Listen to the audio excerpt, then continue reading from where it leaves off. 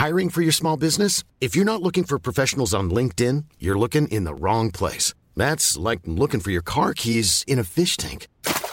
LinkedIn helps you hire professionals you can't find anywhere else, even those who aren't actively searching for a new job but might be open to the perfect role. In a given month, over 70% of LinkedIn users don't even visit other leading job sites. So start looking in the right place. With LinkedIn, you can hire professionals like a professional. Post your free job on linkedin.com/people today.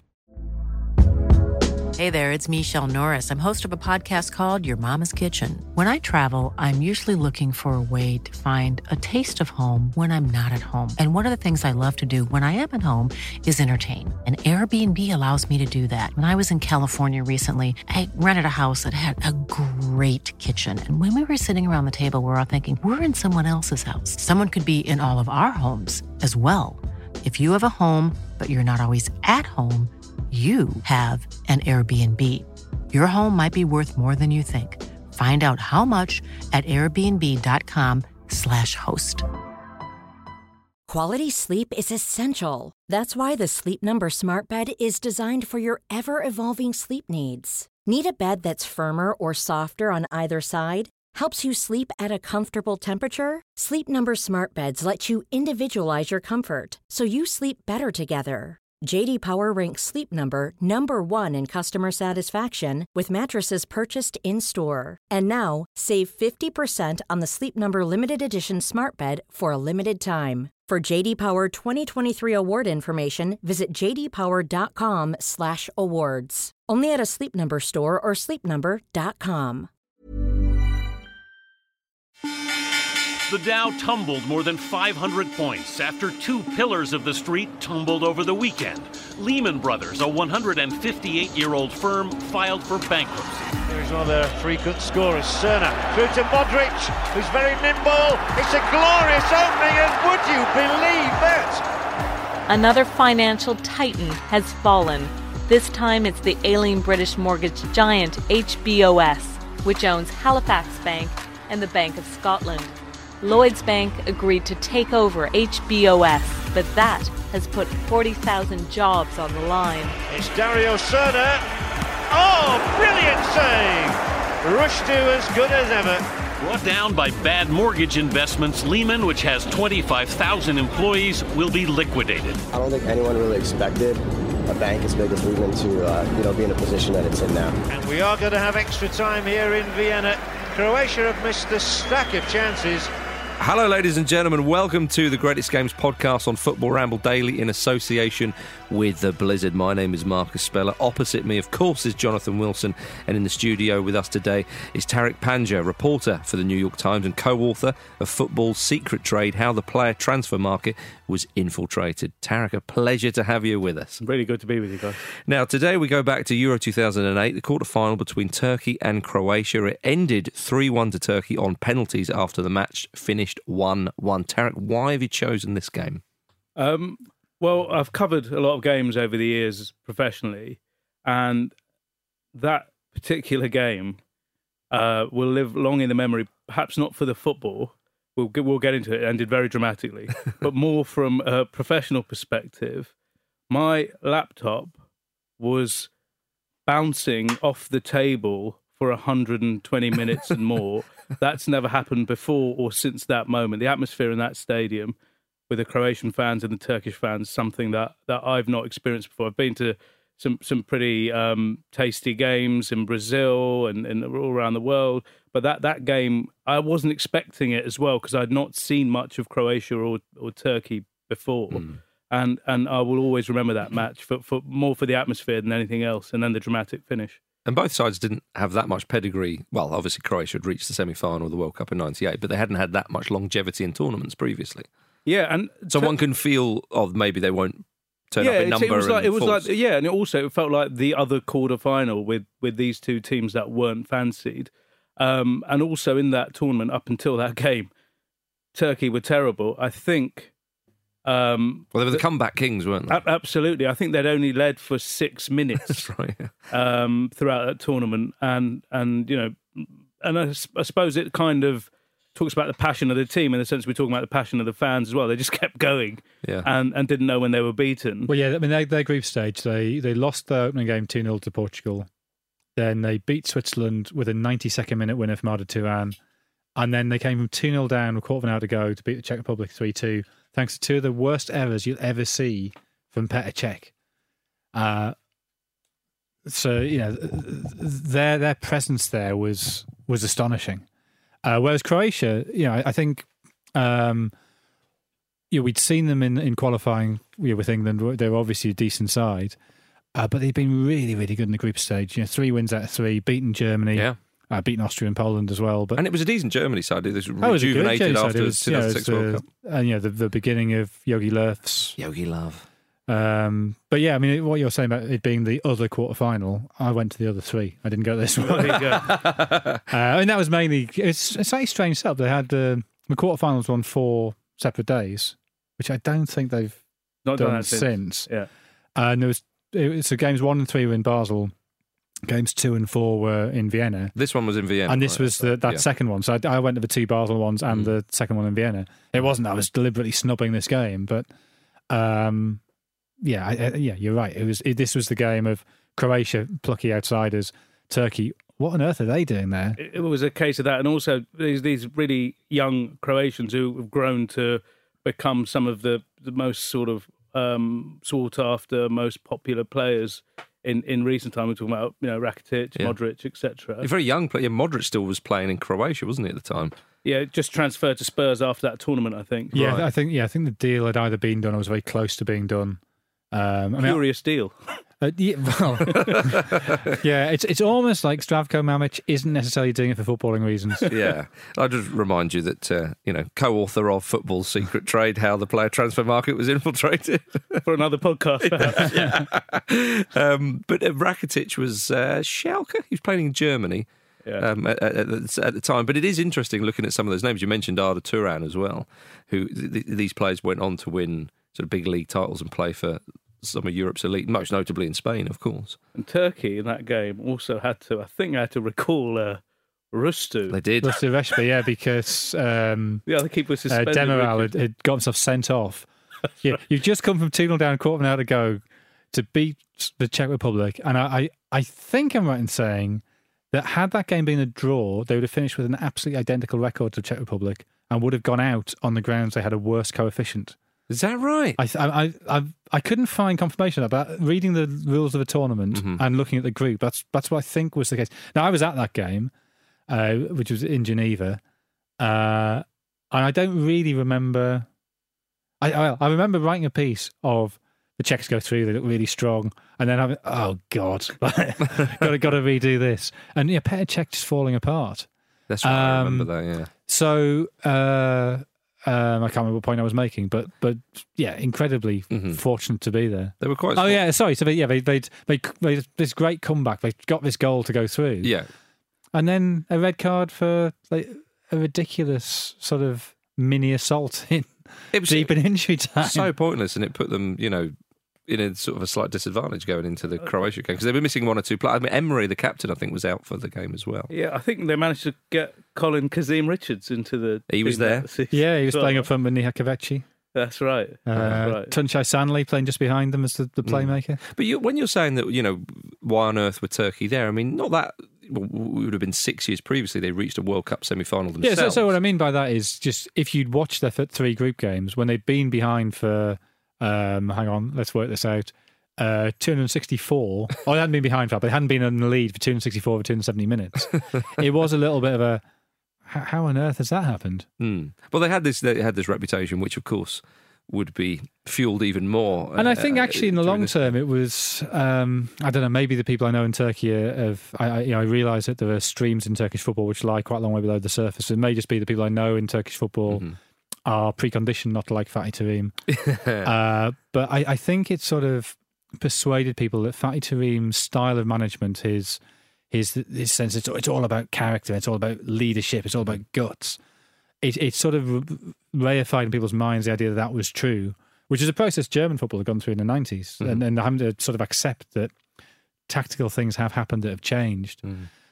Which is odd because it was under Senor Gunesh in 2002 when they got to the semi-finals, and Gunesh has since come back and has made them a much more modern pressing side. But I think there's definitely some sections of Turkish football think with Fatih Terim, great coach that he was, great motivator, great leader that he was, he actually held Turkey back, and in a sense getting to the semi-final here wasn't necessarily the best thing for the long-term development of Turkish football. Then again, it's a semi-final of a major tournament. Yeah. There's not many countries that are in a position to be picky about that. Would you say national team football kind of... obviously, the tactical stuff is extremely important, but the fact that the players aren't with the coaching staff as long as a club team, do you think that kind of sort of visceral, nationalistic, come on, let's go and win this match, do you think some of that has a bigger impact in national team football versus a sort of a club season or a European? Yeah, definitely. And also, I mean, for precisely the reasons you lay out, yes, that it's not as tactically sophisticated, but also it is a country. So with the best will in the world, if you've moved to Manchester United for 100 million euros from Juventus, to take an obvious example, 80 million pounds, whatever it was. I mean, maybe that's a bad example because Pogba obviously kind of came through United's youth ranks. But we take the point. If you're like, essentially a mercenary who's been signed by a club, however much you enjoy the club and however much you sort of professionally do your duty and however much you want to do well for your teammates, it's not the same as Croatia in '96, which I think is probably the most patriotically driven team I sort of can remember watching. The way they belted out a national anthem 2 years after a war that's certainly in your eyes has gained your country independence, and where sort of wearing that the Sakasnica, the checkerboard, which has been banned for years under Tito. That must be a feeling of extraordinary pride in the sense, the chant of Croatia fans, "Uboj, za narod Zavoj," to battle for your nation. It is a sort of war by other means. That stuff matters in these, and it's easy to say all football should be 100% motivated all the time, but we all know from everything in our lives there's days when you go to the gym and you feel it a bit more than other days. Days when you play football on a Saturday when you're prepared to take the whacks, and days when you're not. But I mean, to use a much softer example, Southgate said 2018, he tried to instill it in the players, in the England players, this will be bigger than anything you do with your clubs, trying to kind of get that idea of, in a more kind of English way, that sort of nationhood. I mean, at the time of recording, we're not sure when this podcast will be going out, but in the Six Nations, Eddie Jones, the Aussie England manager, was saying that to try and instill that identity, that national identity in the England rugby team has been very difficult, whereas Ireland, they've got Bono coming in telling them what it is to be Irish and all this kind of stuff and so on and so forth. But these two sides, as you've mapped out very well there about Croatia and Turkey, very nationalistic nations. That's what you felt walking into that stadium. Just that was the sense of occasion. It wasn't. Yeah, it was the quarter final of a European Championship. In a smaller tournament, then there was no second round. There was no second round, but to be honest, it was a harder tournament. I would say harder to get into the tournament itself, and harder to get into the knockouts. Because, as Turkey found, those group stage games are quite difficult. Sometimes you need a helping hand, which they, of course, got from Czech. But they're there, and then you get also the size of the fan bases was enormous. There's a lot of Turkish immigration to Switzerland. And it's close to Germany. That part. The game they played against Portugal, there's a lot of Portuguese immigration to Switzerland, which I didn't realise until. Well, Croatian. I can't remember. Was that in Geneva as well? I can't remember. I remember kind of walking from the station, whichever city that was, to the ground for that Portugal-Turkey game. And it felt like every building had a flag of one or other nation. Well, of course, a lot of Turkish immigrants in Germany, and it's not that far. You felt that. This was a European game. And I was looking at, funny enough, the UEFA ticket sales for this tournament coming up, Euro 2020, and they do the breakdown for where the ticket buyers are for each game, and it tends to be the fans or the public. I wouldn't necessarily call them fans of either team, but the neutral fans from the host city, etc., are the majority. But if you were in that arena that day, it was very hard to find a neutral. I mean, but there's also I don't quite know to what extent this sort of resonates among modern fans. But there is the historical aspect of, the Ottoman Empire had controlled a lot of what became Yugoslavia, and then Croatia had been part of the Austro-Hungarian Empire, whose centre obviously was in Vienna. So Vienna is sort of the perfect stage for this the historical clash of East and West, for want of better terms. Is these two nations have been rubbing up against each other in various forms, and then play it in the Austro-Hungarian capital. Mm-hmm. It's sort of it does have this historical resonance, and also with Fatih Terim and Slaven Bilic in charge. Yes, two very patriotic and it really does proud men. Add to the whole thing. And you could have had a camera on just those two for that game, and I don't think you would have lost a viewer. Yeah, just watching them was exhausting. Yeah, I'm sure. We'll get on to what Bilic did a bit later on. Indeed, we will. So, I mean, I don't think anybody was... I mean, if you look at some of the other sides in the quarterfinals, people weren't talking about maybe these sides perhaps winning it, but Croatia were firm favourites. Well, I think Croatia, after the group stage, people... Yeah, but after the group stage, I think people had sort of realised Croatia were a properly decent side. I mean, they'd outplayed Germany. They fully deserved to win that. Mm-hmm. The fact they'd put England out in qualifying... Mm-hmm. But they were still... But some of those players that we talked about that have gone on and are still playing, they was younger. They didn't have the names that they do now, because you can think they do looking back on it because you recognise them, but at the time they were slightly under the radar. Well, maybe, but I mean, and again, maybe I'm in a slightly false position here, because I'd just written Behind the Curtain. I'd spent quite a bit of time with Bilic. I'd watched this team quite a lot, and I'd watched his under-21s quite a lot. So people like Harry Redknapp's Niko Kranjčar. Modric obviously was the star of the team. The Kovac brothers were really good players. Dario Srna, who's playing on the right wing in this game. Before he went back. Well, because he was a fantastic cross to the ball, which people forget. But I always think of him as a defender. Yeah. Well, there was a chap who had the kidney transplant as well, right? Petric. He came off the bench. Yeah. He would later play for Fulham. Yeah, they had a lot. There was a lot of stories. And he now is the main sort of co-commentator on German TV on the Premier League. Weirdly, well, there you are. Well, a couple of seasons at Fulham would do that. Well, his Hamburg side were beaten there in the semi-final of the Europa. You see. Turn up to the fortress, and all the rest of it. All right, gentlemen, well, let's have a quick break and then we'll talk about the game itself. Modric is over there, the keeper's out, the cross is forthcoming, Klasnic! And it's him again! It's Ivan Klasnic who sends Croatia surely into the semi-finals of the European Championships.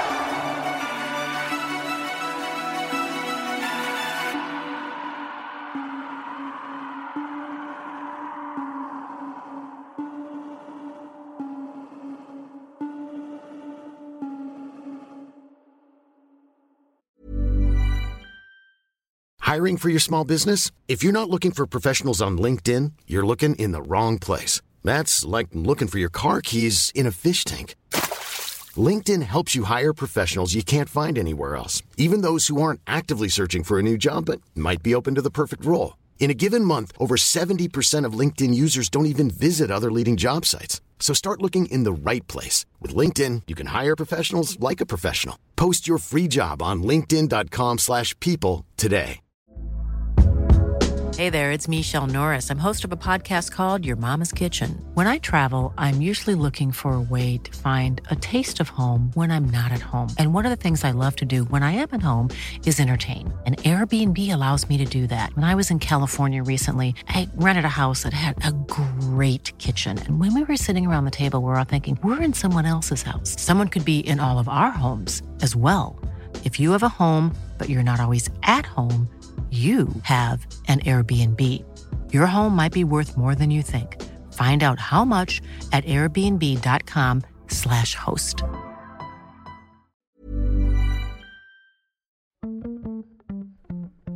This episode of the Football Ramble is sponsored by BetterHelp. Life throws many different challenges at us, and as a result, we all have our own sources of stress. Whether big or small, those stresses can impact our lives in unpredictable ways, and if we don't address them, they can have an outsized and unwanted impact. Therapy is a safe place in which we can address these issues, learn to understand them, and find ways to work through them. Having therapy can be beneficial to anybody, not just people who've experienced major traumas, even if you may have not considered it before. It could be simply a time for you to get things off your chest, a way to learn positive coping skills, or how to set boundaries. Ultimately, it can be whatever you need it to be. If you're thinking of starting therapy, give BetterHelp a try. It's designed to be convenient, flexible, and suited to your schedule. All you have to do is fill out a brief questionnaire, and BetterHelp will match you to a licensed therapist. You can even switch therapists at any time for no additional charge. Get it off your chest with BetterHelp. Visit betterhelp.com/ramble today to get 10% off your first month. That's BetterHelp, HELP.com/ramble.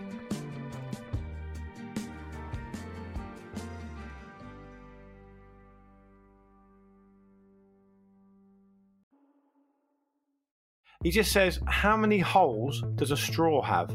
0, 1 or 2? The internet can't figure it out, so I've done what any sane person would do.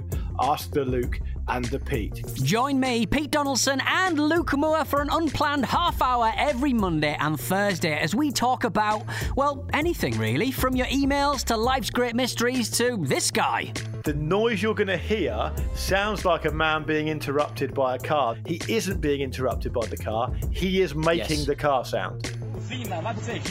¿Por qué?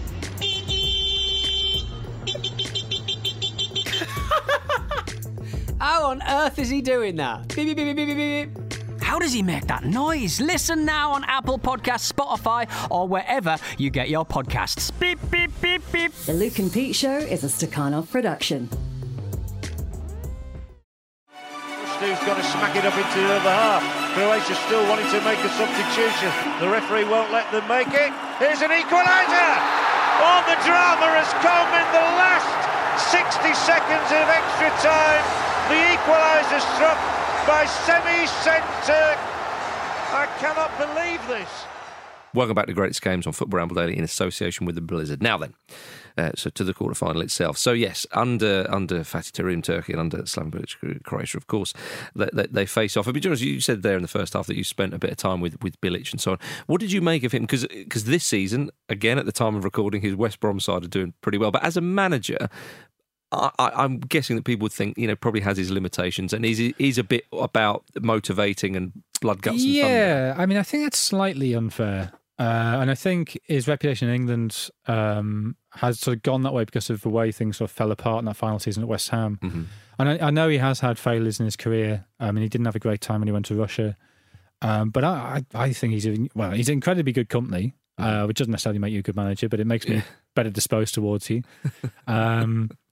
That team was beautifully balanced. Yeah.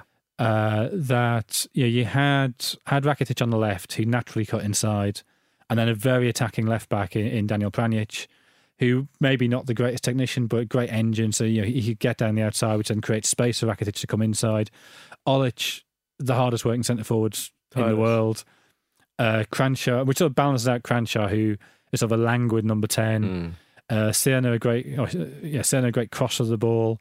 Niko Kovac, a naturally sort of defensive midfielder with, again, incredible engine, which allows you to play Modric in a slightly freer, more number 10 role. Mm-hmm. So it was nice to see Vedran Čorluka's name as well. Yeah, but again, sort of a solid figure who allows Cerna to push on and get the crosses in. Cerna's not having to do much tracking back because he knows that Čorluka's there, and it also means that back four, the three of them who aren't Pranjic can shuffle across to cover when Pranjic goes forward. So the balance of it, I think is really nice. Now it might be Bilic is lucky to inherit that, but I think you've got to give him some credit for the way he put it together. We also take for granted, I think, now, because it's just, we see it, every team, down the leagues, that your fullbacks are going to be bombing on and part of the attacking phase.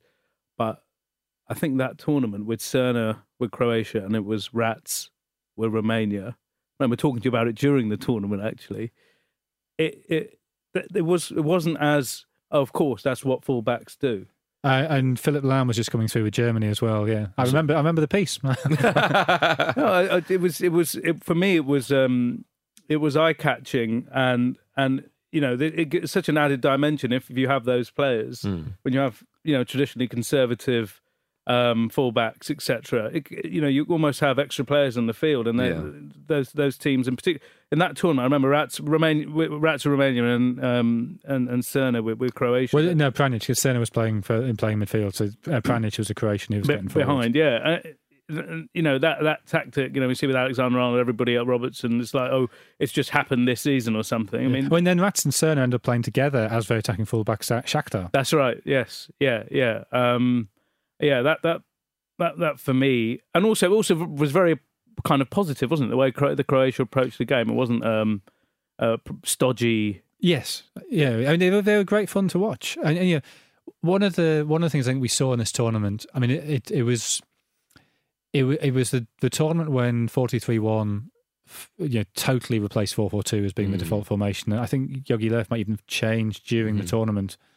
They beat Portugal 3-2 in the quarterfinal. And I think that was the sort of a key game that, although Germany sort of ended up winning that game, they sort of realised the balance that a 4-2-3-1 gives you in terms of allowing dribblers into the side. And I think to an extent they got away with it because of Schweinsteiger and his incredible ability to get up and down. And I think one of the reasons we've seen the traditional three bands of 4-4-2 moving to more and more to four bands to 4-2-3-1 is just that they have the energy to play as a box-to-box player. There's a tiny number of footballers who are capable of doing that now. And actually those who can often look slightly out of place, but people don't quite know where to put them. And Pogba, I think, is a good example of that. Jordan Henderson, to an extent, is a slightly different example of that. Wanda Sari, Kante was perhaps... Yeah, I mean, I think Kante had never really had the creative or technical quality to play further forward. But yeah, I mean, he's an example of a holding player who's able to play that box-to-box role as well because of his engine. But you would have thought you'd keep him in the position where he is world class, though. That's certainly what I'd have done. But anyway, so it was significant from that point of view. But it was also, I think, Modric's role in this tournament and what that meant for football going forward was really striking. And I remember writing a piece about this as well. Modric's ability to take the ball in a half turn, and so you look at him and he's Barney Ronay's great phrase. He looks like a little boy dressed as a witch. He just looks like he should be bullied. He looks like a footballer who will not hack it at the highest level because he's not strong enough, and yet his touch and his movement was good enough that he got away from defenders. But I think what we also saw was partly down to law changes, that the crackdown on intimidatory tackling, but also changing the offside law, which meant teams were much less inclined to play a permanent high offside line. So rather than teams effectively playing 10 yards either side of halfway and the game being compressed in that sort of 20, 25 yard space, they had to sit deeper because you could go behind that line and you might not be called offside. You might be deemed not to be interfering. So teams naturally sat deeper. That increases the length of the playing area to 45, 50, 60 yards. Suddenly there's space for little players. What happens the following season? Barcelona with a load of little players play the best football we've ever seen. And the rest is history. But Turkey, how did you feel about the Turkish side, Tarek? I mean, we mentioned Rüstü was brought in, the 35-year-old veteran. Just through sheer will. We've gone through all this sort of... I was going to say rather different to Croatia. With Croatia, I mean, to me, it was again this team that is one with its flag, with its country, and it came into this tournament and it didn't give up. If you were going to name a team of the tournament, it'd be very hard to find a Turkish player.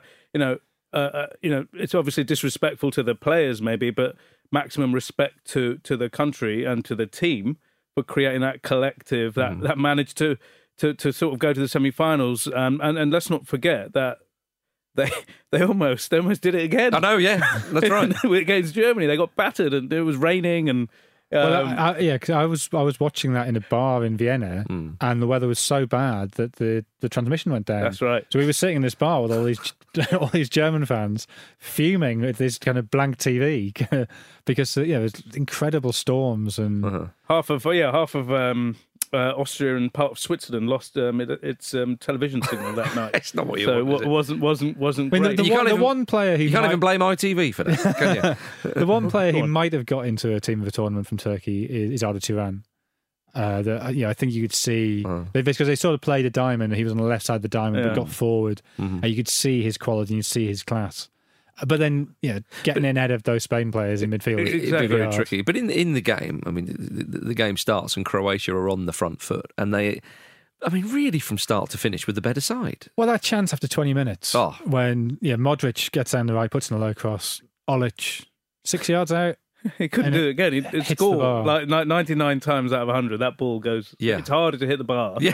and then Cranshaw, a bit sort of surprised, his ball's bounced back at him, just sort of nods it slightly tamely over. When he actually had a load of time, he could have sort of taken it down, or It wasn't a good game though. It wasn't. Croatia were objectively, like watching it, they were better. But this was a bit of a pig of a game. It was for much of this contest. Partly perhaps because of the the status quarterfinal, 1 win away from the semi, 2 wins away from a final, that pressure, etc. The atmosphere I described to you there. They just need to win. Turkey weren't much of an attacking force, if anything. Until they went behind, until they really had to do something, we had that shot against the bar, and then the game kind of drifted. Well, there's a Cerner free kick late on, which Rusu makes it's not a brilliant save, it's a decent save. He's got a lot of hair, and he had the little black NFL Shivnering Chandler ball. He didn't have it for that game. Disappointingly, when I watched the dramatic figure. So I think any save. He played a few games for Barcelona. I mean, he was a high-profile keeper. Cost a lot of money. He did, and 120 international caps he finished with. Yeah. So it's a respectable player. But it is odd because he has the vibe of a kind of perennial sort of third choice goalkeeper, if you like. He's got a show reel, let's put it that way. not for all the right reasons, of course. But very charismatic goalkeeper. But did the atmosphere stay like that for the 120 minutes? That's why I kind of picked this game when Jonathan called me and asked me, do you want to do this? Yeah, because like I said, I've seen a lot of football. I remember going to the Belo Horizonte derby, Cruzeiro, Atletico Mineiro, 2015, 2016, something like that. That was pretty hot as an atmosphere. It was really something, but it just didn't touch this thing. And again, the other thing, this isn't a UEFA sanitized environment. With that mile cordon that they put in, you could put very neutral stadium. Yeah, very, very. You could put these World Cup and Euro games on the moon, and essentially it would be the same, atmosphere, the same, walk through the sponsors bit, and then the Coke, the thing. Can everyone please sit down? No, that didn't work at this game. And, it was very, very different to anything I've seen. Been to covered a few tournaments, fairly significant games. And this was very different, and it really does stand out. And it stands out also because I think it almost speaks to something that is largely gone in terms of sort of top tier tournaments that are organised by UEFA or FIFA, etc. And probably games in leagues like the Premier League, for example, because. And I guess there's lots of good reasons for doing this. Are the regulations in terms of safety and all the other modern aspects of being a football supporter? This just felt like something else. But also, in the Praterstadion is a great stadium. It's a great historic place. The fact it's in the Prater, the park with the famous Ferris wheel, the Ferris wheel and the third man. When you go to that ground, it feels kind of. You feel like it's a bit. It's like what I imagined going to Wembley should have been. Going to Wembley is not like that anymore. But of sort of a sense of kind of history happened here, and history can still happen here. It's happening. Like I'm watching it, and they, it was very weird because the game was really bad. Meanwhile, as you said, was it like that for the whole game? It was, and again. Coming back to modern football, these days with ticket prices and everything else, I suppose the fans, if they're not I don't want to say all fans, but fans, if they're not getting a show, they tend to quieten down or complain or whatever. Do a Mexican wave or wait for the camera so they can wave at it. No, this was just intense. But also the two sides you can't underplay, that very sort of nationalistic countries, and you've mapped it out previously, whereas perhaps if it was, two other nations, it might not have stayed like that for the 120 minutes. So, I mean, we might as well fast forward to the last minute of extra time. Right. Yeah, so, 118th minute, I think is officially when it happened. So there's a ball down the right. Rustu gets lured from his goal. Yeah, he's never going to get there. It's an awful decision. Modric gets there first, and then has the sort of calmness and presence of mind to put in a decent cross. And Klasnic, a substitute, heads it in 1-0. Not the most convincing of header, but it did the job. Yeah, I have to say, I had to watch the replay 4 or 5 times to work out quite how the ball had gone in. Nerves were jangling. But it's gone in, and there's maybe 90 seconds left. And would it be fair to say Bilic enjoyed it? That was one of the best things. So he's in this suit, this grey suit. He's got his tie on, and it was raining. Yep. It was raining that night. It was raining quite hard that night. That tournament, in fact, there was a lot of rain throughout that entire Euro. That's one of my... I remember that. And he ran. He did a Mourinho... Mourinho did against United, but with even more passion. His players ran to the corner flag to the left, and he's done this dive. He's covered in. Gets up. He's in this sort of gaggle of players. He then gets up. I've got another 2 minutes to manage my national team. I'm going to go back to my. But he's sodden. This suit is covered in mud and grass or whatever. And then you're going to have to win, right? If that's happened, if you're that wet. And you've just done that. You're going to have to win the game. It's only a minute to go. And they know that it's Germany in the semis. They've already beaten Germany. Absolutely. They know they've got Germany's number. Yep, completely. We've done it. It's a bit like when Spurs played Ajax away in the Champions League semi-final the other year, and Pochettino, this outpouring of emotion. And I remember Ajax having a throw in deep in Spurs, and I'm thinking, if they score, I don't know what's going to happen to this individual, But of course, we saw it happen to Bilic. They went mad. They were the better side. There was no chance. I mean, you score in the 118th minute, you say 90 seconds left. You're within your rights to think job done. Yeah. And then, of course... Yeah, all you got to do is kill the game. Make a substitution. Yep. Run the ball in the corner. Well, and all Turkey... Kick the ball at the Croatia fans in the crowd. Let them keep it. Yeah, I was going to say, they'll help you there. But then all that's left of the game is... It's a free kick inside Turkey's half. Rustu takes the free kick. Obviously, the only thing you can do, whack it forward. Into the box. Hope something happens. Shimonic goes for it. Yeah. Bang! Shimonic inadvertently nods it down to Shemi Shenturk. And clean strike, you're going to see bang. A once in a generation strike. And again, you can imagine the stadium. My goodness me, you had that a minute ago. Those guys have gone nuts, and these guys have gone nuts. And, and poor on Bilic's face. And then the game just ends. I think it may have been the last kick of the game. I think it might have been. And then it was extraordinary watching it at home. It is the kind of thing a referee would do, right? Of kind of, you let them take the free kick. When the ball's in the air, I'll blow my whistle. Except, he's going towards the box. I suppose I better let them clear it. Okay.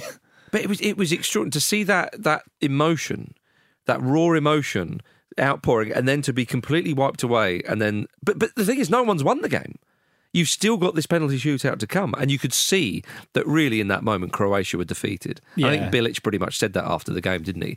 That the ecstasy of scoring the last minute winner to go through in a quarter-final of a major tournament, and then for that to be cancelled out while you're still buzzing from that emotion. It's not like it was, I don't know, maybe 5 minutes later where you've got time to bite your nails and think, can we hang on? Oh, we haven't.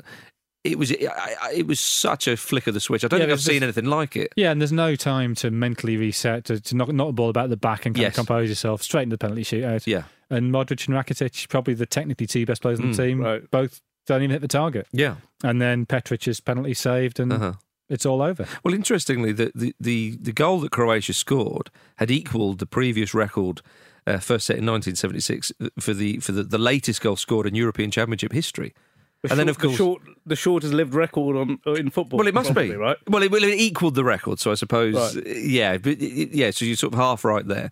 And then, of course, it was outrightly broken, a minute or however long it was later, which was, and I mean, after the game, I don't know what was going through Bilic's mind. To be fair, he's I rewatched an interview with him after. I mean, it was obviously he's like being hit by a truck. Yeah, but he's actually talked quite fluently about this. He's in a state of shock though, probably. And he kind of sums it up in a way that is cliche, but God, this is football. Yeah. This can't happen. Poor fellow, it happened to him. Yeah, right. Yeah. And he said, this proud of the team and all the rest of it. But what can he say? I mean, yeah, like literally, that is the most shocking thing that will happen to him in his career, and you're going to have to sort of get on with it. Yeah. Well, rather different to Fatih Terim, who proclaimed after the match, "We have become one of the great footballing nations. Our people can rejoice." There you go. That's does that speak to the man, Terim? Would you say, Jonathan? Yeah, and I would guess as well with Terim that it would, to an extent, have rankled that somebody else had taken Turkey further than he had in a major tournament, right? And now he matched what Guinness had done in 2002. Yeah, but did it in much more memorable fashion. Well, I doubt we'll be doing a greatest game on whoever they beat in the quarterfinal. Was it Senegal? Senegal might. Yes. Yeah, they beat. Yes. Yeah. Did they beat Japan? No, Senegal beat Japan. Yeah, I forget who they played in the second round in 2002, but yeah, I think it was Senegal. Yeah, so I'd be surprised. We'll have to do this for a few more years. Maybe we will. But of course, they lost to Brazil in the semi-final 1-0 in 2002, but it was a much more entertaining game that they lost to Germany. And as you say, I wouldn't know. I was watching a blank telly in a bar in Vienna. Well, but as you say, Tarek, they were 2-1 down. Rustu made an error for that second. Rare error. Indeed. Yeah, right. Because he was the hero in the penalty shootout. Yeah, well, that's what these keepers do that, don't they? I mean, it's typical, isn't it? Well, his mistake, in the 118th minute or whatever it was in extra time. And then the penalty shootout, yes, Modric and Rakitic put theirs wide, but he still saves from Petric to seal the win. And then in the next round, I think they went 1-0 up against Germany, and then they 2-1 down, and Klose scored a header, and it was his error. But then they equalised with a few minutes left. You think, oh, here we go again. But Philip Lahm gave them a taste of their own medicine with a 90th minute winner. They've got it in the locker. But what I wanted to ask you guys about that game and the atmosphere that I talked about, how much do you think that, in today's game, how much does that help? Having that crowd? Because we've seen, for example, Liverpool, Barca, all these. What is that? Well, evidently, in that game, cancelled each other. Right, yeah, absolutely.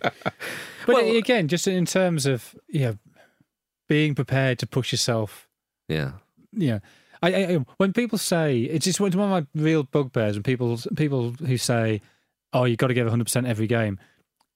Those people have never given 100% because you can't do it. It's not possible to do it because it's so exhausting and so painful. Especially, if you then end up not winning the thing. Most players, if they're giving 85, 90%, that's fine. That's a normal thing. But obviously, if you've got a crowd and you're sort of aware of the potential to be a hero, if you're aware of how much it matters, it does take away some of those little niggles that might be holding you back. It does sort of focus you. So yeah, I think it must make a difference. And some players will be the opposite; they'll freeze in that kind of environment. But panic a little. But it makes you wonder why talk about club teams, I suppose. Why the ownership of these teams doesn't do more to create fortress-type atmosphere. There's things you can do, like you don't need to have, £80 tickets, etc. Because but do you want to win the game or do you want to make money? Well, and there lies the problem. People who are making that kind of atmosphere aren't popping out for 25 minutes to buy the £8 slice of pizza. Yeah, but, do you want to be in the Champions League or do you not? All these little things make. But which is why then, because you're talking about all that, international football could be the arena for this. If you except international football's even more sanitised. Well, no, but the home games though, in international football. Well, yeah, okay. You've got perhaps more of a chance, but this is why this was an challenges. Outlier. This is why because this was in a sanitised. Yeah. Well, they tried to make it as sanitised as possible, but they didn't bargain on the Croatians and Turks, I guess, right? But I think, if my memory serves me correctly, there was a bit of crowd trouble beforehand, I think. Yeah, and that's where it's hard for me to sort of, completely advocate for this stuff because, as I was saying to you guys beforehand, I don't speak Turkish or Croatian. So I was loving their atmosphere and I thought this is magnificent, but I haven't got a clue what they were saying. So, I guess there is a limit to what can and cannot be done in a football stadium. But I would say anything that, within the law and everything else to try and boost your team, and to also for viewers at home and everything else. This is the issue Serie A has got with its TV rights, for example. It's struggling to sell high-value TV rights because the pictures of their stadiums are of banks of empty seats and nobody there, and some. Yeah, well, last year. Hang on, do I mean last year? No, I mean the year before last. The River Boca Libertadores final that was ended up being abandoned. Yeah. The day before that, I was over there and spoke to Alejandro Dominguez, the head of CONMEBOL, of whom there are many things one could say, but he, in terms of marketing, he's a smart bloke, and he was saying that what we in South America have is we have this great atmosphere, we have this great colour. Our problem is, can we have that without violence? Yeah. And 24 hours later, you got the answer. Yeah. Absolutely. It's very, very difficult. Indeed. Tarek, it's been a pleasure unpacking that game for us, considering what a drab game it was for about 119 minutes. But, of course, from the vantage point you had, maybe not so because of the fans. But, yeah, really great. Thank you very much for coming on. The most exciting, boring game. I would say so. Well, for more stories like that, do check out theblizzard.co.uk, of course. But, yeah, thanks, Tarek. Thank you, Jonathan, as always. Thank you, everybody. We'll be back next week, of course, with another great game on the Football Ramble Daily, which is the Greatest Games podcast in association with the Blizzard. See you next week. The moment he'll never forget. And that's it. Turkey go through. And quite incredibly, Rushdu, the 35-year-old goalkeeper, is their hero.